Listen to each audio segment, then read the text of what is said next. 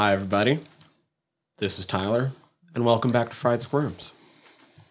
Oh, also, I just cut you off. You were going to say you were Danny. Yeah, part of the time I'm Danny. We're here to get stoned and talk about horror movies, and all our plans worked out. And as we mentioned last episode, we in fact have a special guest back in the studio with us. My extra bedroom, is Donnie. Hey. When was the last time you were on? Was it The Gate? It was Tombs of the Blind Dead. Oh, Tombs of the Blind Dead. That's right. That was fun. That was fun. Awesome, man. Have you guys seen any of the other ones since then? Or? Not yet. Me neither. We'll get around to it. Yeah, for sure. Yeah. But welcome back. Yeah, thanks for having me back, man. This should be a fun time, but we're going to start off like we always do since we're here to get stoned and talk about horror movies. We're getting stoned right now and ran into one of the downsides of our state going fully recreational today. And, like, all our shops are pretty much out of weed. I'm walking into places and just seeing fucking bare walls and shit. I know, like, what's going on? But it's both a blessing and a curse, I suppose, if you want to call it that. So I brought the J's today because I was the one to find J's today. It's awesome. So we got some Tropicana Hardcore OG. I couldn't find too much specifically on this strain. However, it's going to be bred from Tropicana cookies. So a mix of GSC and Tangy. And Hardcore OG is blueberry and Big Bud. So 2 indica dominant hybrids bred together for another indica dominant hybrid. I'm cool with that. Yeah, that's my jam.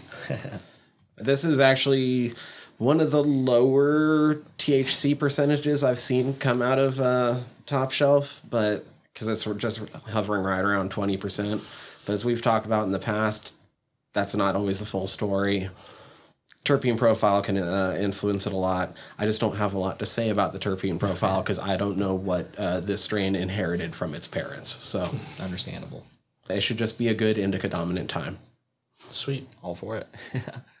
And with that in mind and our green hits, remember to check out our Patreon, patreon.com/fried squirms. At the lowest level, you could get this episode a week early, and up at the highest, get shit like a sticker and access to our Discord, and which means you can talk with us and ask us questions and pick our brain on horror and all that good shit because we've been doing this for a while now. So, Precisely. we would really appreciate it if you go check that out, patreon.com/fried squirms. But we have some guts and bolts to get into if we're going to talk about The Changeling. Guts and bolts. All right, guts and bolts of The Changeling. Who and what went into the making of this? Spoiler free to start. We'll get to spoilers in a minute. Start off with the setup for the flick in case you don't know what it's about. George C. Scott experiences a tragedy in his family, and as he's going to work abroad and help get his mind off things, he lands himself in a haunted house and a new mystery starts to unfold. I like it. I think that's a good brief setup of what this film entails, of course, without getting into any spoilers. And with that, we do like to talk about our cast and crew from week to week. And this week, I want to lead off with our director, and that gentleman is Peter Medak. It's a gentleman we've actually talked about before, not like really thoroughly, but because we reviewed all 3 seasons of Hannibal. So for our Fannibals out there, he did a few episodes back on seasons 1 and 2 of Hannibal. So that would have been episode 40 and 41 for us. But aside from that, just a few other things of note. He's done a couple music videos, and one, surprisingly, is Pink Floyd's Dark Side of the Moon, which is really cool. He's also helped with Peter Gabriel's Modern Love music video as well. He's helped on Zorro, the Gay Blade. He's the director of that. No shit. Yeah. I know you get a kick out of that. He's done quite a few episodes of The Twilight Zone, 7 to be exact, from 1985 through 87. He's also done 5 episodes of Fairy Tale Theater. And let's see here, he's done Kindred, The Embrace. He's also responsible for an episode of Tales from the Crypt. He's a director on Romeo is Bleeding, Species Part 2. He's in a couple of Law and Order episodes, things of that nature, Seventh Heaven, Masters of Horror. He's the Washingtonians director. Oh, no shit. I fucking love the short story of the Washingtonians, and I still have not watched that Masters of Horror episode. Nice, dude. Yeah, he's also done an episode of Breaking Bad as well. Well, did you see which Hannibals he did? Yeah, actually. Because the first one is the one that didn't air. He did the Molly Shannon episode. Oh, that's pretty gnarly, man. I just seen too. He's also done an episode of Carnival. But if we're gonna take a look at his episodes of Hannibal, See The Wire on there too, man. yeah, he's done some really cool stuff. He did the love The Wire. episode Hassan, which is from 2014, and Oof from 2013. Yeah, and he's got the Coast of Peter Sellers documentary, and he's got Fallen Moon, which is announced. So just a few projects there. All right, we have writers Russell Hunter, which the story was based upon, and the script was written by William Gray and Diana Maddox. And Diana, outside of this film, she's worked on The Peace Killers and The Amateur, along with William Gray, and a few things from William. He's actually helped on the Philadelphia Experiment. I think I brought that up before in the past. It's about this ship that kind of vanished into thin air, which is kind of neat when I watched way back when. All right. He's also helped on an episode of the Hitchhiker television series, one I'd recommend if you're a fan of the 80s. He's done an episode of two episodes of Dark Shadows. He's helped on a couple of episodes of RoboCop, the television series, FX, the series as well. A couple of episodes of Beastmaster from 2007. Yeah. And the TV movie Journey to the Center of the Earth. All right, cinematographer on this is a gentleman we've actually talked about before way back when, but this gentleman is John Coquion. And he actually was a cinematographer on Witchfinder General, our 26th episode. Yeah. So I don't know how in-depth we got with some of his filmography way back when, but just a few films of note from him. He's helped on The Oblong Box, which is a really interesting film. Wuthering Heights. He's also the director of photography on Straw Dogs. This is a film I've brought up several times. Oh, I love Straw Dogs. Yeah, that original one's pretty fucking boss. Yeah, it's awesome. All right, he's also helped on the TV movie Ivanhoe. He's also helped on such things as Magnum P.I. He's also helped on the TV movie Mandela, which is really neat. All right, we have editor Lila Peterson. She's helped on the movies Big Meat Eater and Seasons in the Sun. The music was composed by Rick Wilkins. He helped on Dieppe 1942 and The Suicide Murders. This was produced by Joel B. Michaels, Garth H. Drabinsky, and Mario Kassar. Production company on this was Cheeseman Park Productions. The distributors were Pan-Canadian Film Distributors for the 1980 Canadian theatrical release and Associated Film Distribution for the 1980 United States theatrical release. Now, it had two different release dates. One was March 26, 1980, here in the States in Dallas at the USA Film Festival, and March 28, 1980, both in Canada and the United States. It had an estimated budget of about $6.6 million, and it grossed right at $12 million. Now, there's a couple different taglines on this. The one I wrote down on this one was, whatever you do, don't go in the attic. Okay. That's, I mean, You know. I don't think that tagline sells this movie for what it really is. Right. But, That feels more like a toys in the attic. flowers in the attic. Yeah, I know. That too. So moving into our cast, we've got quite the cast. We could spend pretty much the majority of this podcast talking about them, but for time's sake, I'll try to speed through this a little bit. I'm going to lead off with George C. Scott, plays the role of John Russell in the film. Now, a few things of note from him is if he needs really an introduction. I think some people, maybe a little bit older generation, might know him because he played Patton, General Patton that is, in a couple different adaptations. He's also known for Stanley Kubrick's Dr. Strangelove, which is really neat. I knew of him. I think I didn't know who he was back then, but because of his role in The Exorcist Part 3, that's probably one of my formal introductions to him. Now, I mean, he's done several things like The Hustler. I think my introduction to him probably would have been The Christmas Carol that he was in. Yeah, I think me too, man. That's pretty dope. Yeah, he's done tons of films. Like I said, we'd be here all day, but those are just a few to kind of give you an idea. Now, because of the way this is set up, I'm just going to get into it. His wife in the film, not in real life, even though she is in the film, Jean Marsh, who plays the role of Joanna Russell, which is the wife of John Russell, George C. Scott's character. But just a few things of note from her. She's known for being in the ITV series Upstairs, Downstairs back in 71 through 75. She was also the co-creator of the television series The House of Elliot back in 1991. This is kind of neat. You might know her as the lead witch in Willow. Bev Morta. Yeah, she's Bab Morta. How did I not make that connection? I've seen Willow probably more like I'm a That's little her. like that's crazy. I can't even believe Yeah, it. she plays the wife. That's crazy, isn't it? Yeah, she was also in the films Frenzy, Return to Oz, Fatherland, and Monarch. Yeah, she's been in all kinds of cool stuff. A lot of television series as well. Cool. All right, now the real life wife of George C. Scott is Trish Van Devere, who plays the role of Claire Norman in the film. Now, I believe they've collaborated. I think at this point, this is like their 8th or 9th film together. Okay. So that was kind of neat. I did read up a little bit about that. But just a few things of note from her. She was nominated for a Golden Globe Award for the film One is a Lonely Number back in 1972. She was in Beauty and the Beast from 76, which is kind of neat, Bill Beaumont. She was part of Columbo television series. She was in Hollywood Vice Squad, Messengers of Death. Like I said, she's won several awards as well, Golden Globes, Genie Awards, several things like that. So pretty interesting. We have Madeline Sherwood, who plays the role of Mrs. Norman. So it's Claire Norman's mother in the film. But Madeline, she was in a few films, which include Cat on a Hot Tin Roof, which is really neat. She was in, I don't know how many episodes, but she was definitely part of the Alfred Hitchcock Presents television series back in 1961. She was a part of the Flying Nun television series from 67 through 70, and the film Sweet Bird of Truth. Where we have Melvin Douglas plays the role of Senator Joseph Carmichael. A few things of note from him. Some people might know him because of his role in the 1939 film, Ninochki.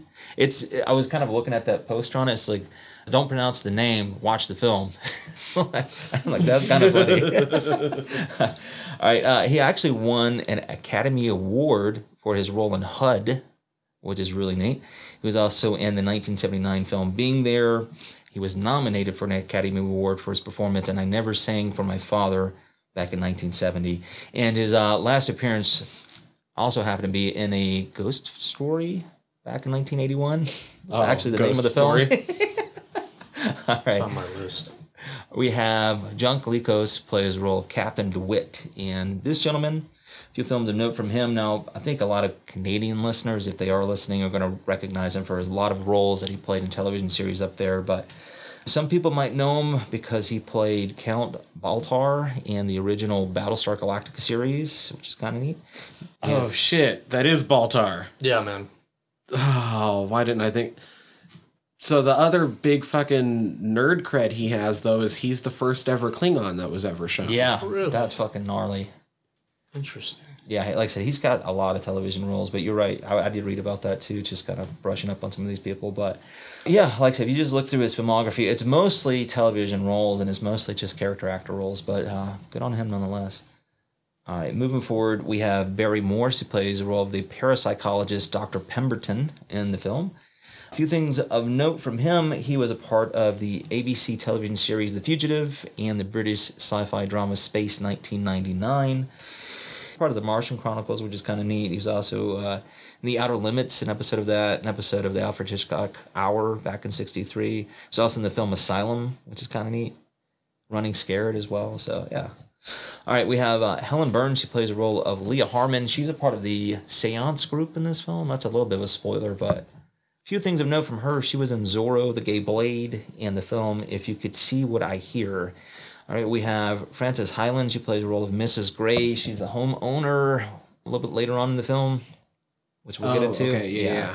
All right, a few things of note from her. She was in The Hounds of Notre Dame and Happy Birthday to Me, which is actually a slasher film from the 80s, early 80s to be exact. All right, we have Jane Mortal plays the role of Linda Gray, which is the daughter of Mrs. Gray in the film. A few things of note from her. She was in The Clan of the Cave Bearer, which actually stars Daryl Hannah. She was in the 1994 film Little Women. She was also in The Hitcher Part 2, I've Been Waiting, and its television series Side Effects, like from 1994 through 1996. And I believe she won a couple of awards for her role in that. All right, we have Ruth Springfield. She plays the role of Minnie Huxley. She's like the old lady who works with the senator.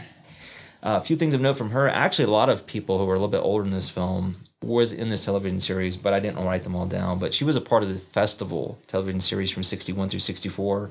She was in the film Five Card Stud.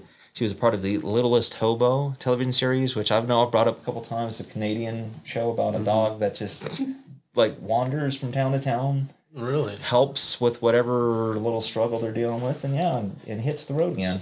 The littlest Fucks toy. off. The little struggle, and he fucks right on off. All right, and she was also part of the Friday the 13th, this series, which has nothing to do with the movie series. Oh, right. It was sort of like a Just a little Tales spin-off. from the Dark Side sort of deal, right? Yep. Got all 3 seasons. Found at the pawn shop here in town. And it's not about that right now, but anyhow, that did happen. All right, a few other people of note. I've got Chris Gamble, who plays the role of Mr. Tuttle. A few things of note from him. He was in Annie Hall from 1977. He was also in Death Wish back in 1974 as well. Really cool. All right, we have Terrence Kelly, plays the role of Sergeant Durbin in the film. A few things of note from him. Actually, this movie is actually really interesting. It's about a Playboy model who was murdered by her obsessive boyfriend. But this guy happens to be in Star 80 is the name of the film. Yeah, that movie is wild. It is wild.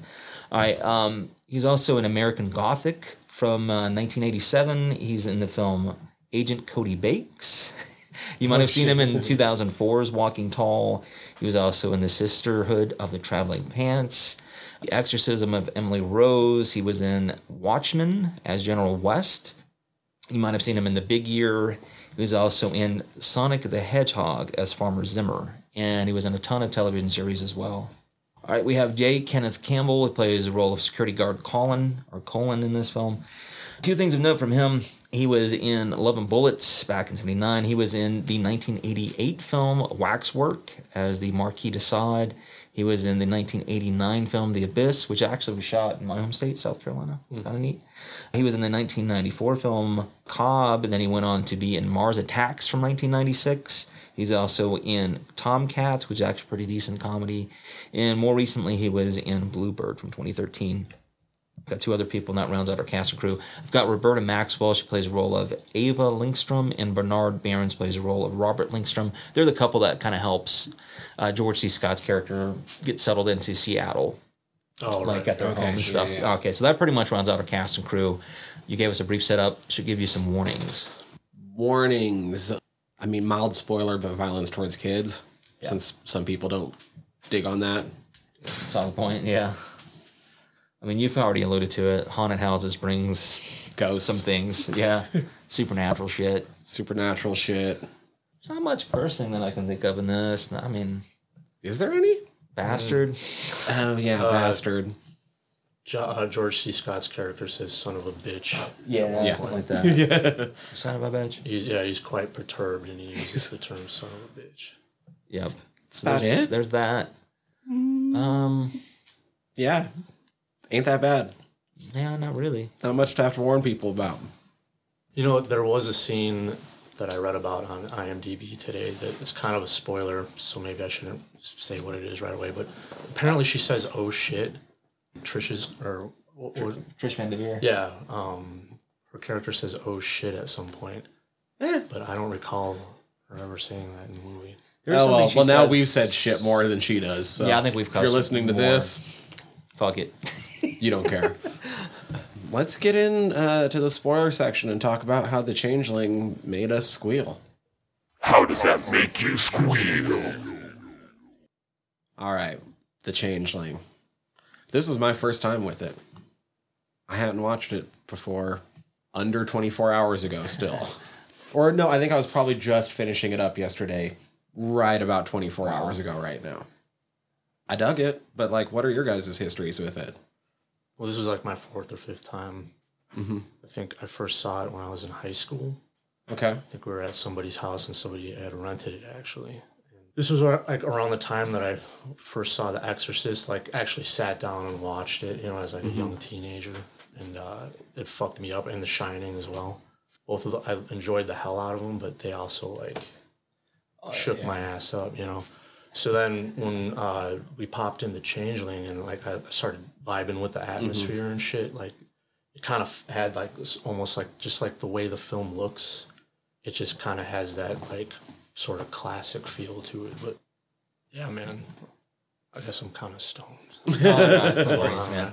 How long has it been in between the last time you had viewed it up until more recently?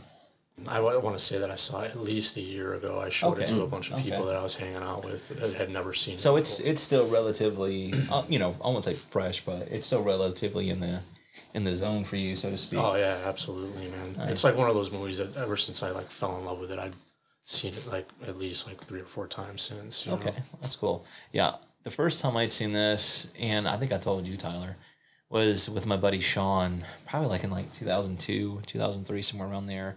But I know for sure, 100% sure, it was probably one of those films during that time period where I would rent a film, hang out with some friends, and I'd be usually the first one conk out. I was doing a lot of construction and shit back then. Yeah. But I remember we watched this film, and I'm almost certain I conked out. Because it's like, man, there's so much shit a I slow do burn, not man. remember. Yeah, and that's I think part of the reason why.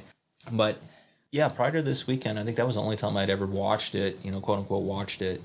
So this is more of like a crash course refresher for me this weekend. Sure.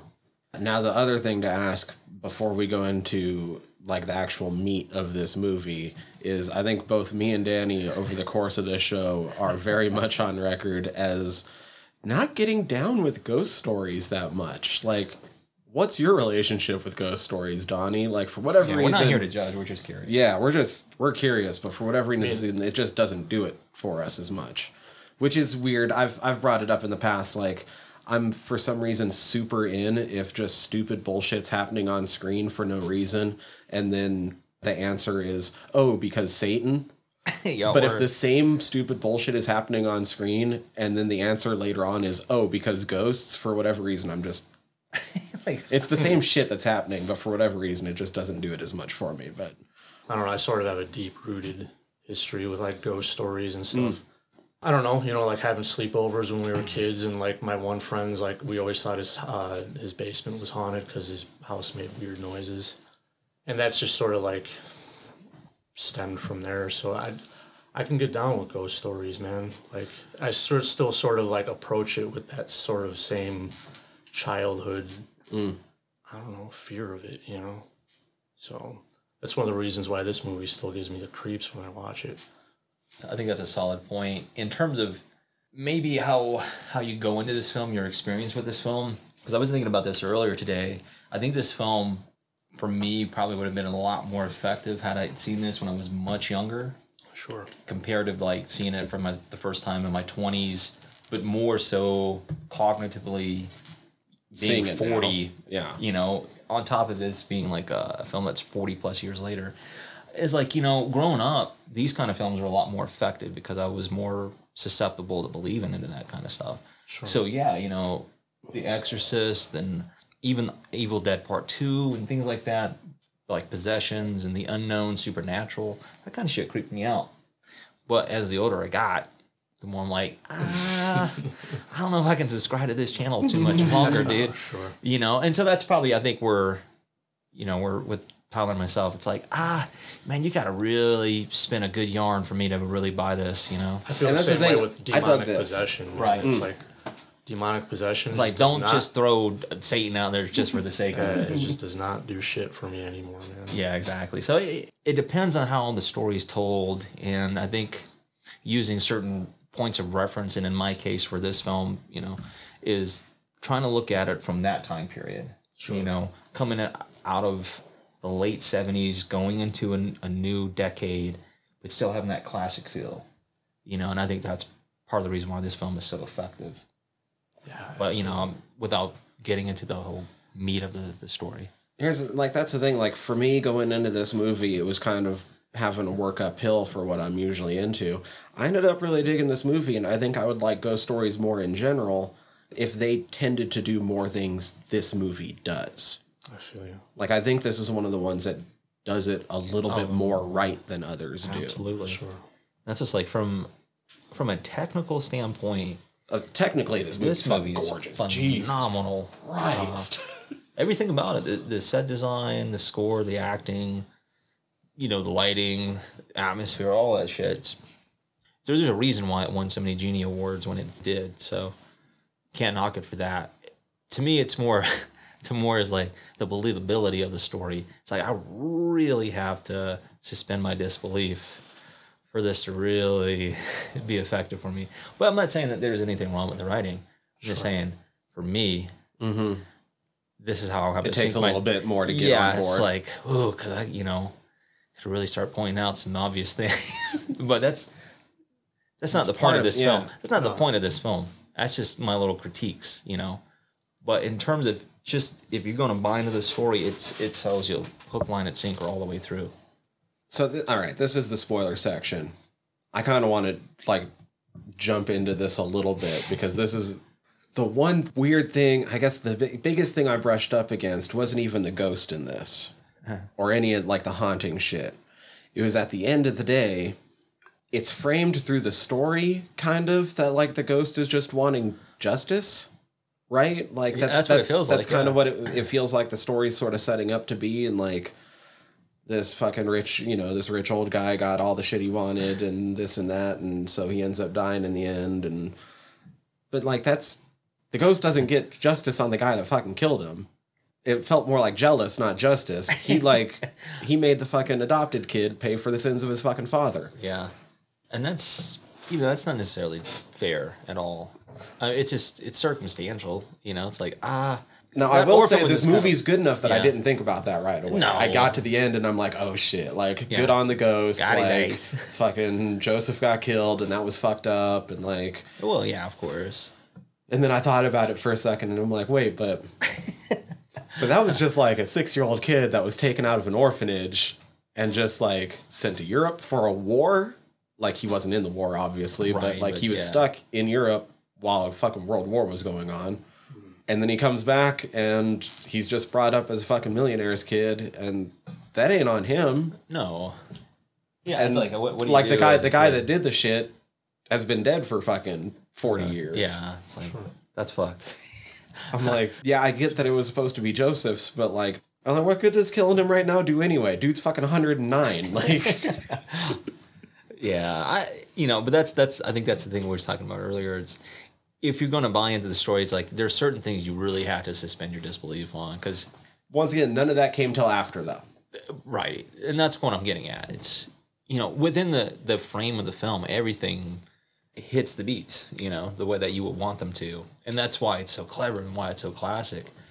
And there's a lot of tension and suspension, and because it is a slow burn, it makes you have to buy into it, and that's what I'm getting at. It's if you're in it for the long run, it's it hits all the beats.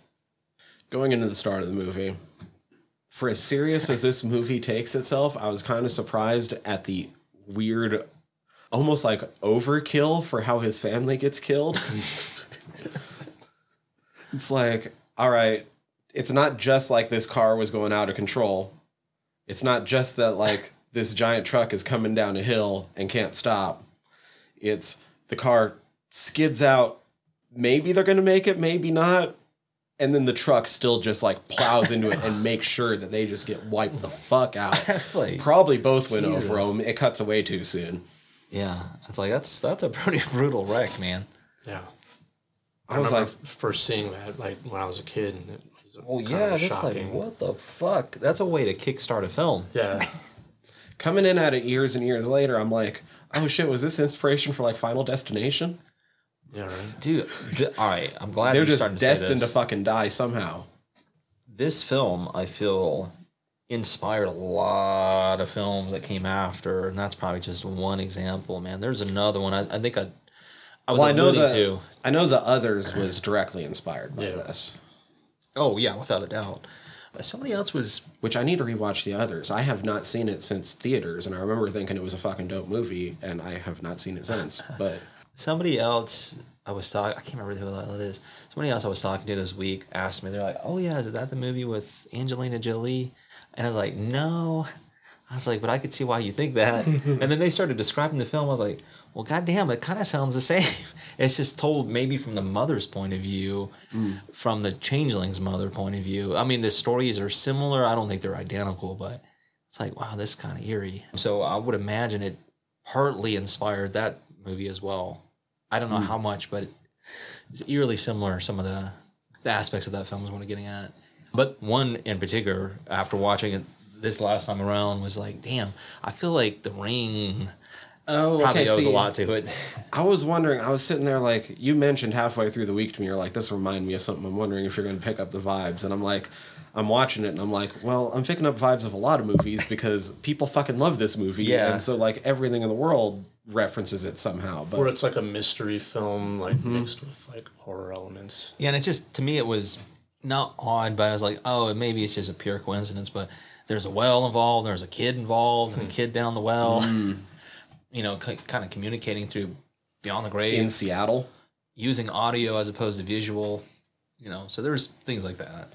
that was the thing that stood out to me actually. When I think of horror movies from this time period, it seems that most of them are super stuck on New York for the most part.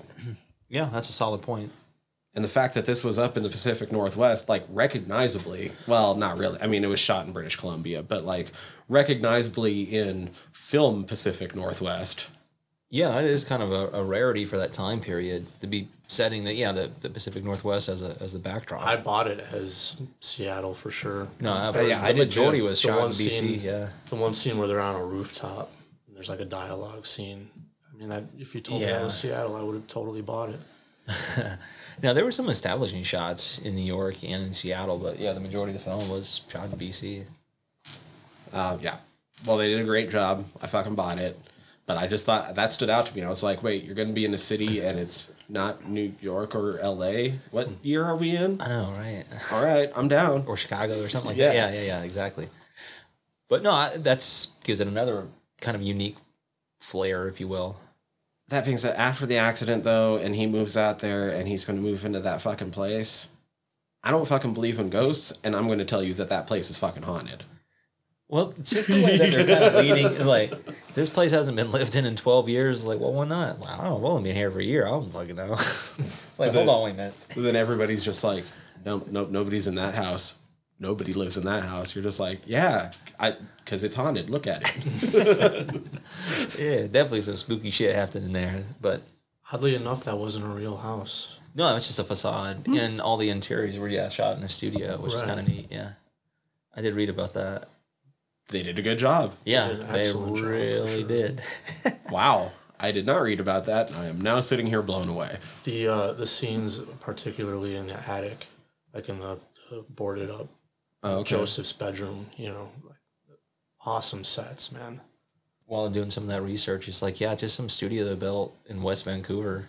And because of all the films that came after, it kind of shut it down because it couldn't compete because it was like on a separate island, and it just happened to be there for that film. But regardless, they did a good job with the set. And then they burned it all down. Yeah. Oh, shit. Yeah, one take. That was the last take that you get. Oh, damn. Yeah, it had to be done. Did they say so? I guess we're skipping all the way to the ending scene. I know, it's spoilers. When they showed the entire mansion burning, Yeah. do you guys know what was behind that? Like, is that like, There was actually like an estate behind all that shit. I don't know how far back further than that. okay? But yeah, they built the facade in front of another estate. That's an epic scene, man. I mean, it's this huge mansion, Yeah. actually burning. It's like, I as I was watching it last night, I never really appreciated it until it's all practical. Yeah, but they just burnt the facade. Yeah, that was that. Nice. That's dope. Yeah, the place where they shot the interior of the senator's home, that was, from what I understood, I think that was like a doctor's home at first, and then it was converted into a military school. And that was the Are we first talking time. the real fucking swank place? Yeah, the Okay. real place. Yeah. Yeah, that was at the time. I think there was a military institute, Oh, but shit, it was okay. private at the time. But that was the first time. But I think it had been shot on film. Yeah, so it was kind of a unique glimpse into that as well. Is this George C. Scott's nicest role? You could argue that. Yeah, you could. I was trying to think about that. Usually he's a bit more of an asshole than he is in this. Well, because I was thinking about it because before I became a college dropout, I was secondary ed music student. So I would have been in a class much like the one that they show him opening up for like 2 minutes.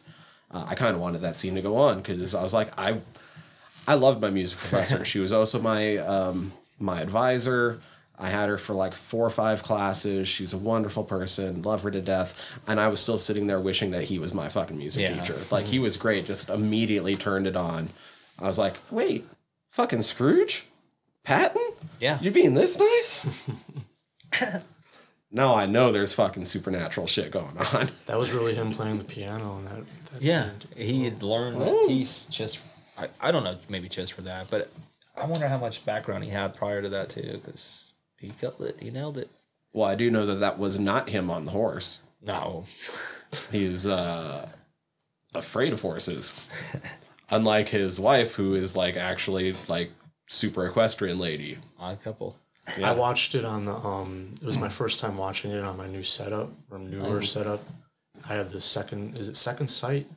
That sounds, yeah, I think you're right. I think Second they're the Sight ones Films? that that's the version that I have, and it's a Okay. 4K restoration. That makes Okay. sense. And that scene is on my TV. It just looked fucking gorgeous, man. Like, You're right, because they're the same company that's going to be putting out George Romero's Martin.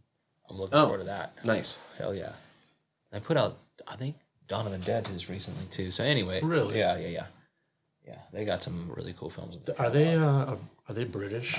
I'm almost certain they are. I want to say that a lot of the stuff that they do is like it's like Palin coded, because I'm always seeing Americans on the Facebook like getting pissed off, like, oh, God damn it.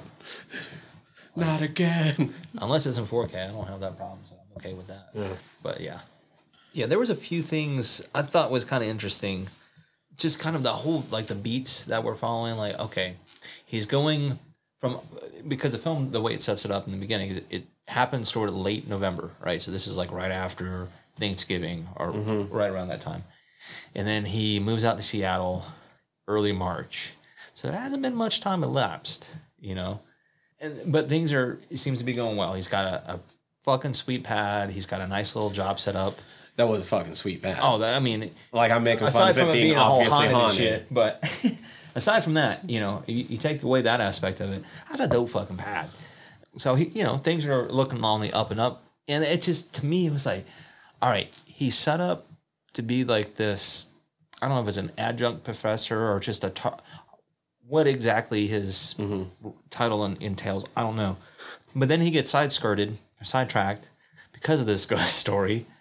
And then he turns into like a kind of a PI in a way, like just he's trying to figure out. I'm like, man, he just kind of neglected all his duties back at the university. He's hooking up with this. Yo, he's a fucking Historical rock Society star lady. there. Look, there's 23 kids signed up for that class, and that entire fucking auditorium. I'll was give him full. that. I'll give him that. They're gonna let him slide all day fucking I'm long. definitely. I'll give him that. There was the scene where he had a little session going on at his crib. Yeah. And they were rocking it too. Man. I wonder if that was actually him playing the piano in that scene as well. Quite possibly, yeah. That's a solid point. I didn't think about that. I wonder how many of them are actually playing. Oh, given the time period too, it's more likely to get that authenticity. It looked like they were actually playing, having a man. jam session. Yeah, they were killing it. That was actually really good. I mean, with it getting into the house and the fucking spooky shit actually starting to happen, Yeah. this is a film that I really liked even more the second time around because it was a lot easier to put together. Oh, this is why the ghost is doing this. Oh, this is why the ghost is doing that. Yeah, exactly. They explain it over the course of the movie, but then getting to But once you rewatch have it, yeah. knowing that info, it hits a little bit different. I think it maybe cushion some of the spooky element when you really like know the full context of those noises. What's going on? Yeah, you're like, oh, I mean, yeah, it is spooky, but knowing what it actually means is like, Right, oh, that's yeah. actually more sad than More- anything. yeah. You know, Yeah. kids pounding for help. It just sounds spooky because I don't know what the fuck it means out of context. I mean, I guess that's one of the things this film kind of does right, is that the scares aren't really meant to be scares. They're just trying to be communication. Right, it's like more cries for help than anything. Right. Whereas a lot of ghost stories, these They're scares hauntings. are, they're hauntings and they're just happening because the ghost is pissed. Yeah, it's a vengeful spirit or something, something like that. I mean, where in this case, yeah, it very well could have been that because of the kid was wrongfully killed, you know, and so you would assume I'm there still was a saying haunting. jealousy, not justice, but That's the debate here, right? But yeah, I mean, the whole point, yeah, is like the kid. I guess he just, you know, he needs peace, he needs resolve, and that was the missing puzzle, is the stolen identity aspect of it. I guess I like that it adds into the mystery part of this. Right, exactly. Because it is kind of a detective story, too. really It's just is. that most of his initial clues come from places he couldn't have actually figured them out. Yeah, and it's just Which is still fine. Like I read fucking stories like that all the time. I love the fucking Dresden Files. He's a supernatural. Yeah. He's a wizard fucking detective in Chicago. Like he's getting clues that you can't find out without fucking magic. I'm okay with that. Like that works for me as long as it feeds in well to the mystery. And it did. I was like, oh sweet, that was dope. You have the great red herring with Cora. yeah, exactly. That was good. A little curveball they threw in here. Another thing, I think I'm starting to have a kind of a love-hate relationship with this kind of thing, or this kind of character in films, is the Minnie Huxley character. She's that old lady who works at the Historical Society. She drops some expo on George C. Scott's character, where Claire, she's going off to do whatever, like to have this little meeting with her. And then she's telling him, she's like, no one's been living in that house. Yeah. She's pretty much telling him, like, the house doesn't want you living in it. It doesn't want people living in it. And then she just kind of fucks off. I'm like, you can't be telling people shit like that. Just fuck off. Well, until she pops back in later to fucking rat out the Yeah, info to the she's- senator. Right. She exactly. Just because those files are missing and shit like that. Which makes it really murky how much the senator actually knew or not. It does. And maybe that lends more to the vengeful spirit aspect of it. Because But then I thought he secretly I thought knows at something. the end though that like it was pretty genuine that he's like my father was a loving father. Yeah, and, like you pity him for sure. Like, Of course, because how much did he really know? for sure, but at the same time, like, did he just turn a blind eye and I mean, how old was he when he got snatched up from the orphanage too? 6. six? Okay, so how much memory did he have prior to his move to Europe? How much was that kind of like erased, washed away from his memory? I don't know, but I would imagine you would remember something. Yeah. At the same time, when you get snatched up at 6 years old and like you're all of a sudden like you got an empire. Oh, you're probably not headed going to your way. question shit. Yeah, you get Struck snatched gold. out of an orphanage and you're suddenly a millionaire as a kid. Yeah. I mean, Millionaire in that Score. fucking turn of the century millionaire. Dude, that's some, like he said, some zillionaire money. you know, So, I can't fault them there to an extent. But I can also see where you're coming from, too. Like, how much did he really know? And just kind of kept mum about The weird thing is Huxley fucking hitting him up. And Yeah, then- because that lends more to, like, there's some secret shit going on. How much they both know about his dad and all this other shit. well, Huxley seems to know everything because when they even just say a year, she's like, "Oh, this is who lived there then. This is when they wiped their ass." What else do you need to know about them? What else you want? Fucking all right, creepo. Like, why do you have this shit memorized when we can't Yeah. even find the fucking file? Oh, I do, like I said, like that kind of character because they do throw you these fucking curveballs and red herrings and all this other stuff. But then I also hate them because, like, man, they're giving you so much information and you're just kind of fucking ignoring it as well. But it's storytelling. And that's what I have to remember is, like, these kind of people in real life would be, like, confronted and be put in their place. But for the movie's sake, it follows a certain beat, So you're running up against that. The weird thing I was running up against that they always do in fucking ghost stories, and he didn't do it the first time he goes into the hidden room, but the second time when he takes his fucking wife in. Oh, yeah. Also, they had amazing chemistry. I love, like... They were it's- great together on Yeah. film. It's weird because the text of the film, there's not really a romantic subplot there. No, you would think there might With be, what's but actually not being said really. and what's actually being done, there's not really a romantic subplot, but they have such good chemistry because they're actually fucking husband and wife And then you can't- that you're when you come kind to of the like, film. oh, are they going to get together? Yeah, it's like when you they are. realize that, when you hear that they were actually together in real life, that like makes total sense when you watch the film because their chemistry is like when they're sipping champagne together and looking into each other's eyes, all like romantically. Yeah, exactly. But the second when he brings her into the fucking hidden room, I'm like, why in these fucking haunted house movies do you always do this with the littlest amount of light possible? No, dude. Let's make it really I'm like, I was creepy. just, but that was another moment where I'm like, I'm glad this wasn't a modern day one because they wouldn't have fucking passed up the chance of the jump scare right there. Oh, perfect. Whereas they're like, Perfect no, chance for it. we're telling a fucking story. We're Yeah. going to give you a little bit more info. Here you go. We're going to discover something because this is a mystery. No, I do like that. It's just slowly chipping away at the mystery, like you're saying, at the puzzle, giving you these little pieces. And it does. It leads more into like, ooh, what's going to happen next? What more are they going to find? How much more this story is going to unravel? Makes it fun. I wish they would have kept up with the, like, him kind of seeing his daughter and his family and things a little bit more through the movie. Like, I thought that was some of the craziest moments, especially early on when he sees his daughter for a second. Yeah, and then that the was- ball. I like that. And you're like, oh. Yeah, when the ball And it was drops out of the heartbreaking. box You're and like, stuff. oh. And then they subvert that later on and they turn the ball into kind of a, an object of terror when you think he gets Yeah. rid of it only for it to come The back. return. But So what do you think about that? That's where I also have to like, hold on, wait a minute.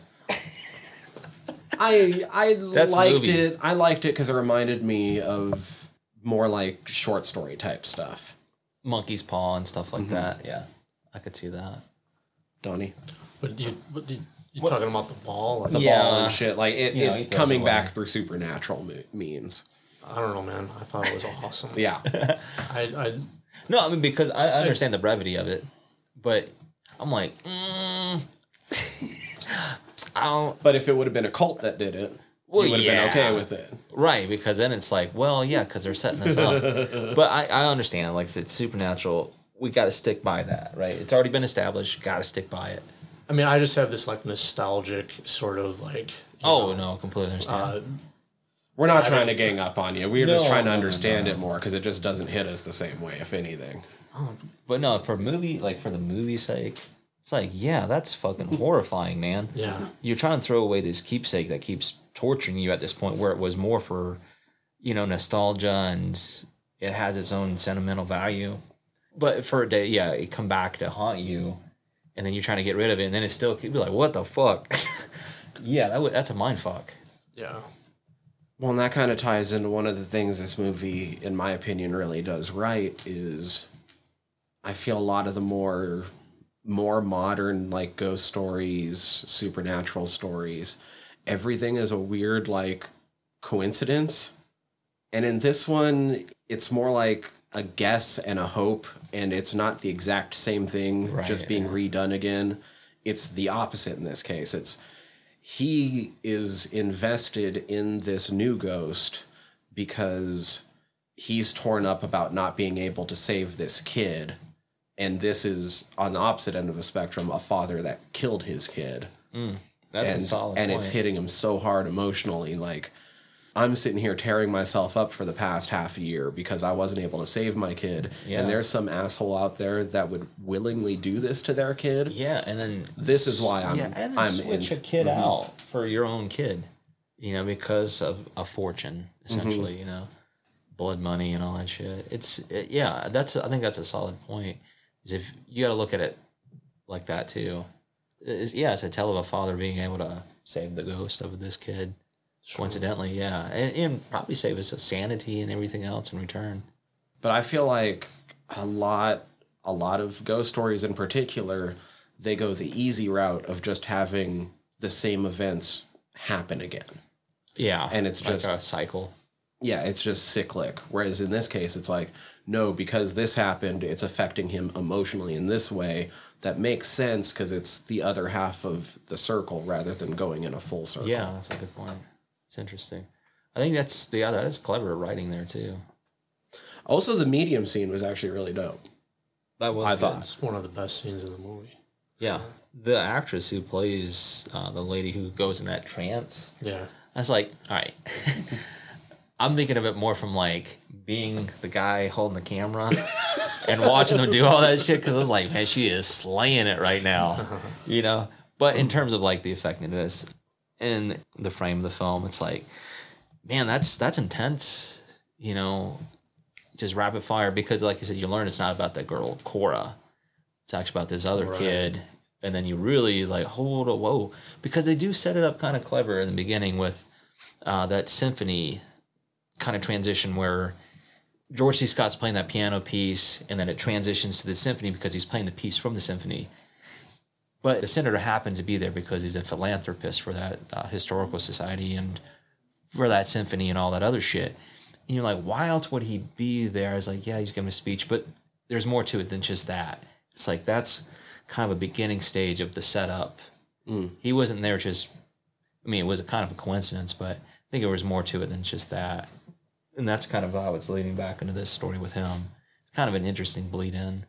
So here, did you catch the detail where the paper pointed out that when Cora died, they made sure that like, they read that the driver of the cart wasn't found at fault? Yeah. So the implication there is that Joseph scared Cora and she ran in the street. So there's that. Yeah, that's fucked up. Damn. He wasn't at fault. She gets hit out in the middle of the fucking street. So she's at fault. Yeah. Think about what's been going on in the house. Yeah. See how it affects another little girl later. That's interesting. I think, too, is the way that they're trying to, with the red herring, is trying to like, oh, they're trying to draw parallels between that girl and his daughter, and the accident. That's why it works as such a good red herring, because it looks Right. like it's going to be cyclical. Exactly. And up until you learn about this kid, Joseph, and that's why I was saying with the senator, because then it's like, oh, that's why he was kind of introduced earlier, too. It wasn't just, like I said, happenstance. It's like, oh, that's kind of clever. After, like, he takes the recording of the fucking seance, and that part was, like, that was cool. Like, you get to hear the voice ghost and all that shit. stuff, yeah. You know, he ends up freaking out about it and calls over his wife, and Yeah, she's like, oh, she's torn up about that shit. which led, I think, to maybe one of the most understated but best pieces of acting, I think, in this entire fucking flick, is she is so believably torn up about it and just on a fucking dime turns and is immediately just blank, Yeah, once you see the wheelchair. petrified, Yeah. up against the fucking That's wall. a classic scene, dude. It really is Holy shit, the acting involved right Yeah. there. I think electric, man. you can all chime in, but for me in that scene, without remembering exactly what she's seeing, it's like, is she seeing the ghost? What the fuck is exactly what caught her? Just a deadpan stop in her tracks. Yeah. Well, it almost The doesn't matter that. gasp is just spine Yeah. chilling, man. Well, and you said, what is it? Well, you know, I thought the same thing. I'm like, what the fuck is she seeing? Especially the first time through. I'm like, what would get her to stop in space like that? I feel like all the options of what it could have been would have been equally terrifying. Oh, without a doubt. If it wouldn't have been the chair, if it would have been the ghost, that's also scary. If it wouldn't have been that, if it would have been the fucking bath basin, Oh, that yeah, also that would have would've been been- scary. like, If what it the would have been the fuck? music box, that would have been Yeah. fucking scary. Right. Like, anything symbolic, yeah, would have been effective. But I think too, just like, yeah, the wheelchair, because it does come back around later on to terrify her again. that was Clever. I'm not gonna lie, that maybe was my least favorite part of the movie. Well, I mean, yeah, because it's kind of hokey, but Well, not even just that. I'm like, why is he pissed at her? Other than he doesn't like people being in the house, which has been Yeah. kind of established. I'm like, unless I'm okay. Here know. in the moment, here's me I'm gonna explain it know. right now. He's actually trying to be nice and scare her away from the upstairs because he knows he's about to fucking light it on fire for that. yeah, I mean, he's a vengeful 6-year-old ghost, you know. That's true. He's only he's probably having a blast, like Oh, taking yeah. advantage of. Mm-hmm. You know, and we're talking like 70 years in the making here. yeah. Going out with a bang. yeah, exactly. I'm scaring everybody in this bitch. Burn the motherfucker down. That's right. But it got up to that moment, and I was just like, I actually kind of liked it because it following her almost weirdly reminded me of The Shining, Yeah, and going down yeah. the hallways and stuff. I thought the shot from the perspective of the wheelchair chasing her. I mean, I thought it was kind of hilarious. You know, it's kind of had this demented sort of feel to it. You know, 'cause Yeah. it's kind of a shaky cam. You know, I always thought that was kind of funny. Her going down the fucking stairs and the wheelchair following, that's fucking parodied in something, right? I know Scary Movie, they parody quite a few things out of this film. Definitely wheelchair stuff. I'm almost certain the ball scene as well. Stuff like that. So it wouldn't surprise me. Because that's all I could when she actually went down the stairs and the wheelchair did actually follow. I was like, wait, I've fucking seen this before. To be fair, to be honest, I was halfway expecting that damn piano to come down them fucking stairs too. I was halfway expecting that shit. 'Cause it's like, is that where Scary Movie got that from? I don't know, but yeah, that's I know where you're coming from there. You know, for me at least, forgetting about the reveal, like the whole swap, the orphanage, and the kid being drowned, and then the other kid being swapped in his place. It's like that's fucked. That's another part where I was like, oh shit, this movie does it for me. I've been wondering the entire time why it's called The Changeling. Now I get it. Now I see how it fits the Changeling myth. Yep. And that's where it makes that turn into the last act. Because that first whole 2 acts, if you want to put it that way, 2/3 of this film, it's more like that suspense, drama, mystery, like, what exactly is in this house, who is in this house, et cetera, and then you find that switch, you're like, oh, damn, this has bigger implications, because it involves a senator, it's big money, and an empire. And it's like, that's a really cool story. Well, like I said, finally figuring out why it's called The Changeling, I was just like, ooh, yeah, good. It is like... It makes sense. Yeah. It's not and they did it without anybody actually bringing up in movie Changeling folklore. Yeah, exactly. Which that's solid too. I like when movies treat its audience as being smart rather than dumb, and somebody having to be like, well, guess what? Since we're in a library right now, I'm going to tell you all about this. Yeah, that's almost like, might as well give me a montage. But, that's good. Here's something else I think that's, maybe it's just coincidental, convenient sake, just follows that beat. It's when they learn about the well from the plot. And they're like, oh, this well disappeared. What happened to it, et cetera. Because you start to learn that's where the kid actually got dumped when they made that switch. And they find the house, and then it just leads them directly to the house. They tell the story to the lady. And it's like, well, I wouldn't have believed you until you told me the story about the seance, because some weird shit happened with my daughter, coincidentally enough. She saw the little boy, et cetera, et cetera. And, was it later on that night the kid sees the kid in the well? It's like, how fucking convenient is that? Well, I did like how she's like, you want to tear this room apart? I'm going to think about it. I have your number. Yeah, that's all it took, was just like later on that evening. And I was like, all right, I'm going to bring my son over. You guys do what you got to do. But everything comes to fruition. They find the kid's hand, or presumably at this point, kid's hand. Mm-hmm. He goes back later on and finds the medal and the necklace, medallion, if you will. And then he confronts the senator, who happens to be on the tarmac at the airport, and confronts him about the medallion and whatnot. And then, because of that, the senator sends the Captain DeWitt to, interrogate, if you will, I suppose, or ask questions. And like I said, all these things just, to me at this point, it's like, man, how much of a coincidence if you were actually investigating George C. Scott's character? Like, okay, he coincidentally went to this home, found all this skeletal remains. Then he confronts this senator who actually sent this cop over who just dies. And then later on that night, the senator dies. Oh, yeah. Somebody's still, after this movie, somebody is going to be on his case. I was like, this is too coincidental, man. Like, we all know what happened. Right, and I know what you're saying. But, like, I get what you're saying. A lot of questions. Like, if this movie happened in real life, then it's not a happy day for him at the end of this movie. And he's still going to have the cops pouring into, every fucking hour of his shit. I'd be fucking nervous, man. Like, how the hell do I explain this? This doesn't make any fucking sense. Outside of me, it makes sense to me and everybody else involved, but outside of that, this is going to seem bonkers. Yeah, you might be fucked, right? Well, maybe not fucked, because they can't link anything to it either. No. But they're going to be looking at it funny. How coincidental that all this stuff happened, and then it's just in sequence too, like one after the other. Yeah, it just seems like too much of a coincidence at a certain point. If anything else, he's going to have a sudden weird uptick in speeding tickets as they're following him around everywhere and shit. He's going to have to move again. I don't know, but that's what it made me think. It's like, man, this is just everything is popping off for him. But something I really did enjoy about this film, and I haven't seen it very much or often used, is the use of the trance and astral projection in this film. I was like, man, that's kind of interesting, because that can be confusing if you're not familiar with that kind of shit. It's when, the senator, he's thinking about the confrontation after, you know, George C. Scott confronts him in his office about the medallion, who he is, and what have you. It's Claire goes back. You know, she has her account we were talking about with the wheelchair, and she gets spooked, and then she runs into George C. Scott, and he's like, "You need to wait out in the fucking car. I'm going back in." And then he falls because he has that weird getting knocked off the banister.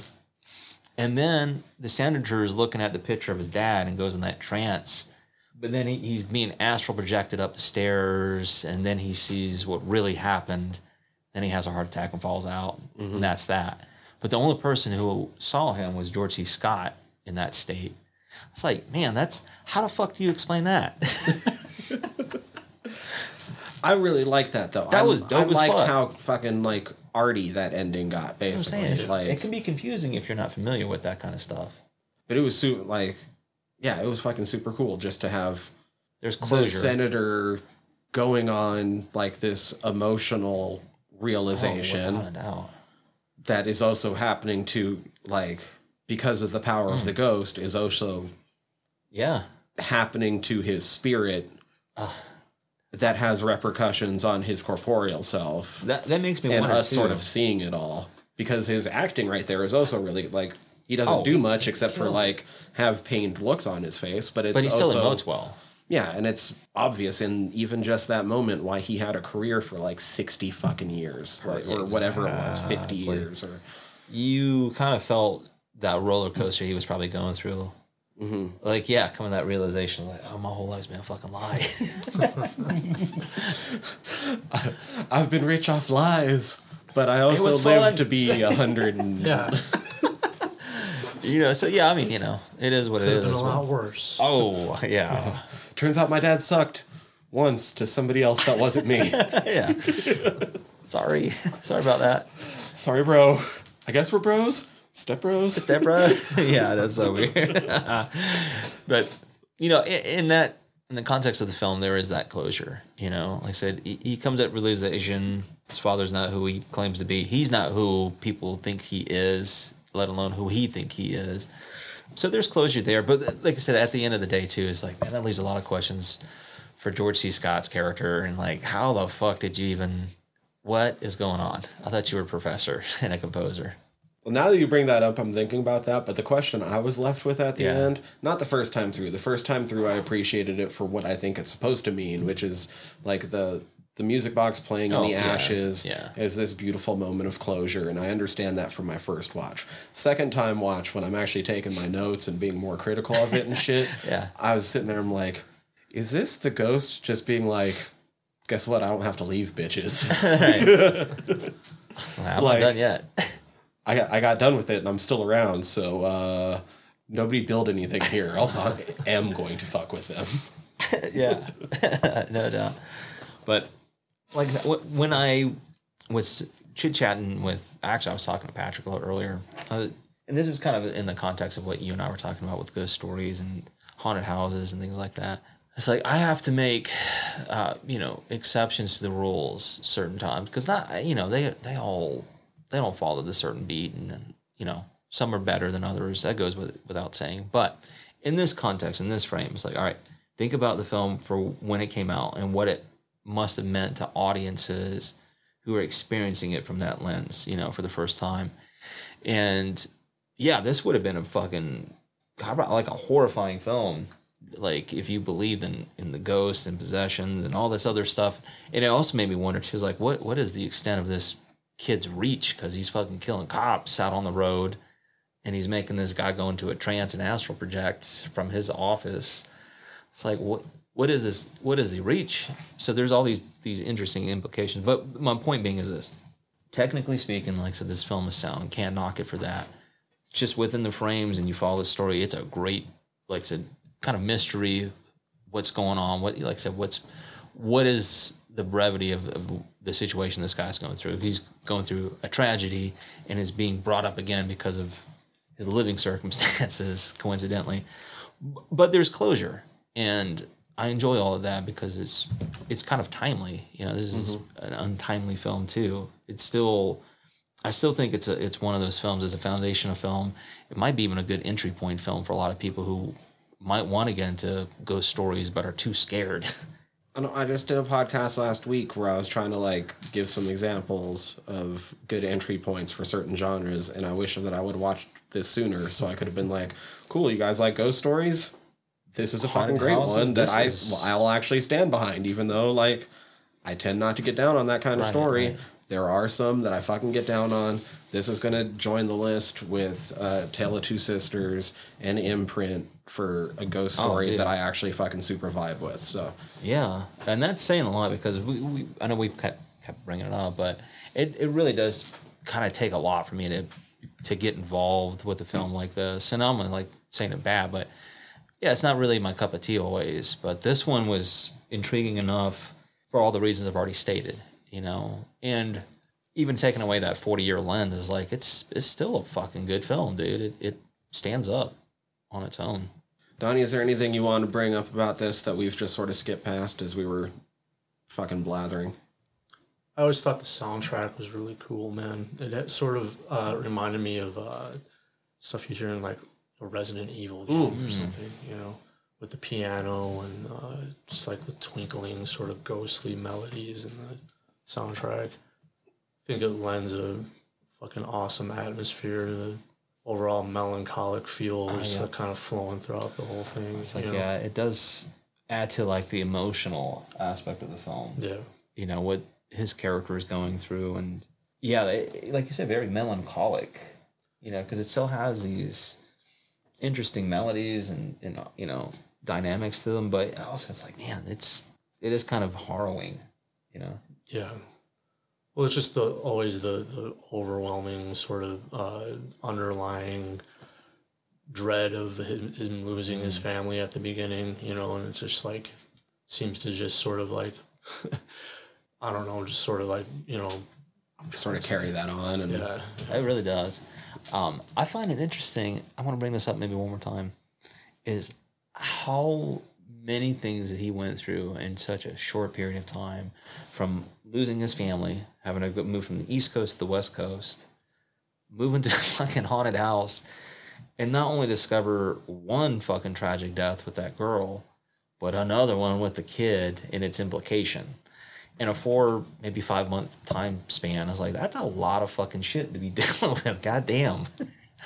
Wow. Well, and although it was the same ghost, it was technically like 2 houses that were haunted because Yeah. kid was also at the well. That's what I'm getting at too. So It's not just one haunted house. It's like, oh shit, somebody else is also running into this ghost because turns out his fucking body's here. yeah, that's crazy, man. That kid's fucking everybody up. And it's not his fault. I'm just saying, it's just, it has a far reach. Mm-hmm. Probably beyond the scope of what that dude was thinking. The kid's dad was thinking, it's like, I just gotta get that money, dude. I want that zillions. Yeah, I know. But it is sad.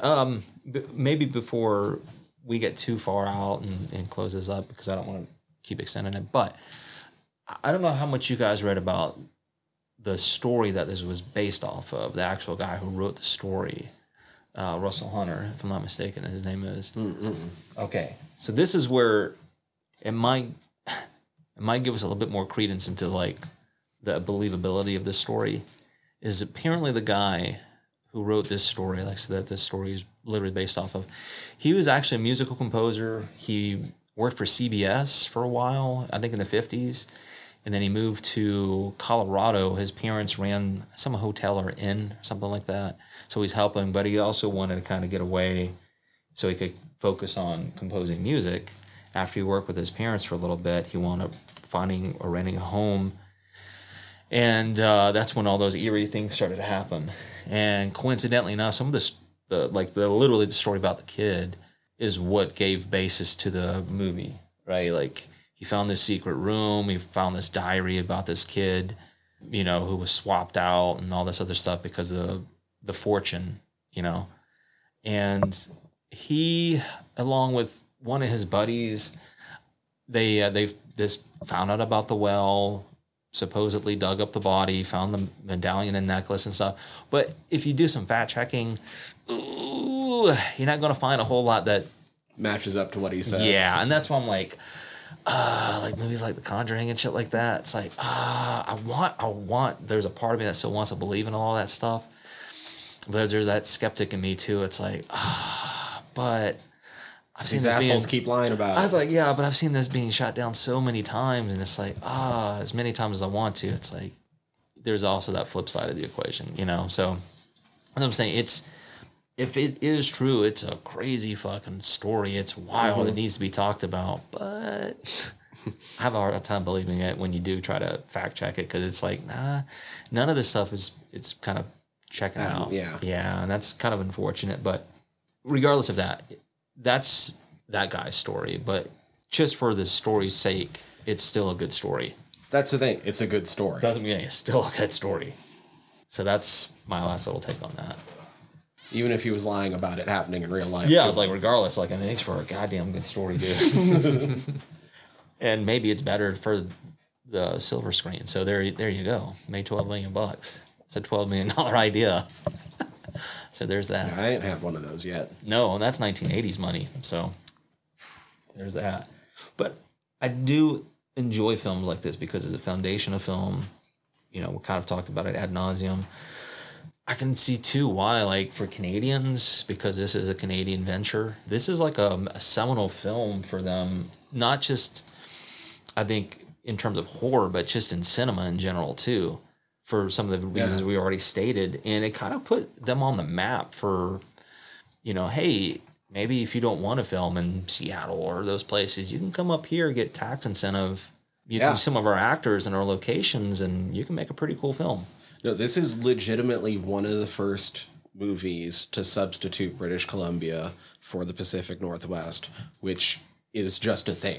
That's just what you do now. Yeah, and it's like, we've talked about it a little bit, but I know the CW, like their universe, a lot of the shit's shot up there.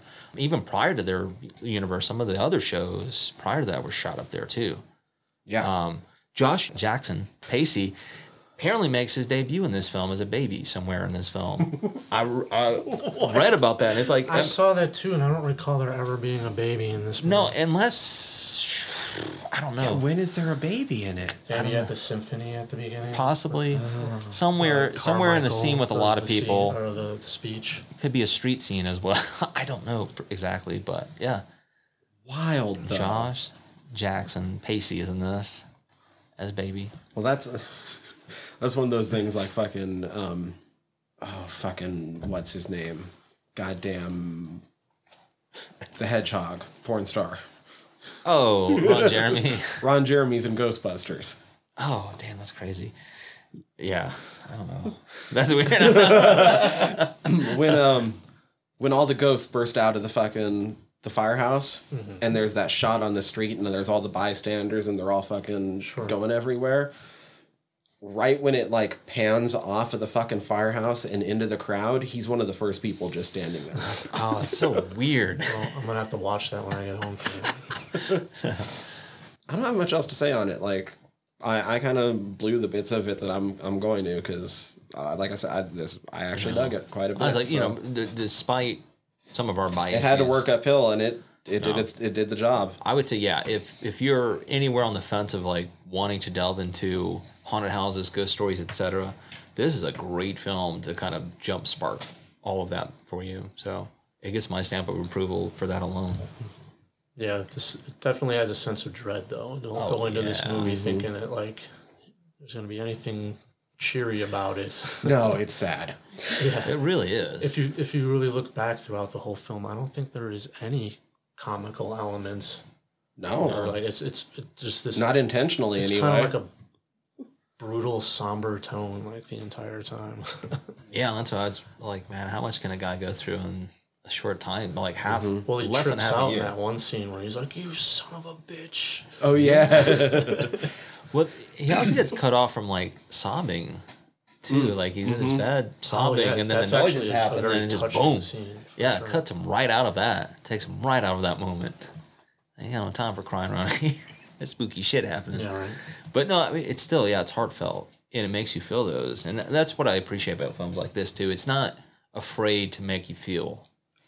You know, I think anybody who's gone through a tragedy, regardless of its magnitude, can sympathize to some extent with this character. So that alone makes you want to watch the story. Have we figured out next time? No, we're back in these murky waters, but I almost want to say the others just because I want to watch it now that I've seen this and I know that it's directly influenced by it, but we're not going to be that obvious. So we're going to figure that out. Donnie, we're so glad you came back on again. dude, thanks Yeah, for coming thanks for over, having man. me, That's always man. fun having you over. Yeah, I got way too high again. That's okay. I mean, we do that. That's what we do from week to week.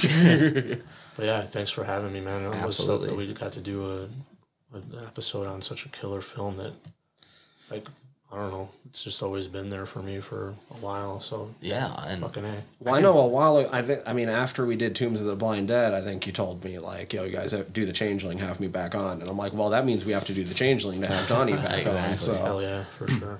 it's actually been kind of on the plate for a while. We were just waiting for Yeah. the holidays to get over because shit got crazy and we didn't record for a little bit. you know, and that's kind of the interesting thing too. I think throughout our catalog is like we don't necessarily always have to hit the big ones in successions. Like we'll get around to them. Like I said, this is a seminal film, but it took us nearly 250 episodes to get into it. But we'll get there. We promise.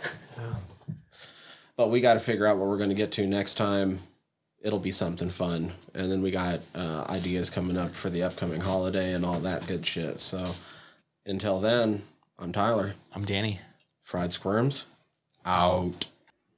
Hi, everybody. Tyler here. If you like the podcast, please hit subscribe however you're listening to us right now. Also, if you could rate and review us however you're listening to us, or preferably over on Apple Podcasts, that'd be super cool as the entire world is ran on algorithms and we want to be all up in them.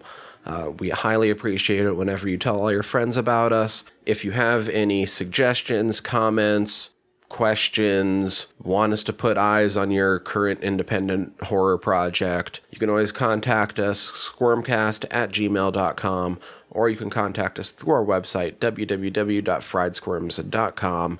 Scroll through our entire back catalog there, or click the links up at the top as we are part of the Earworm Podcast Network, and would love it if you went and checked out some of our sister shows. The easiest way to keep track of things across the entire network is to go over to that website. That's earworm.com, EARVVYRM.com. You can search for us across all the social medias. If you type in Fried Squirms, we should be what pops up. I'm not going to give you all those ads. So with all of that in mind, we'd love to hear from you. Until next time, peace.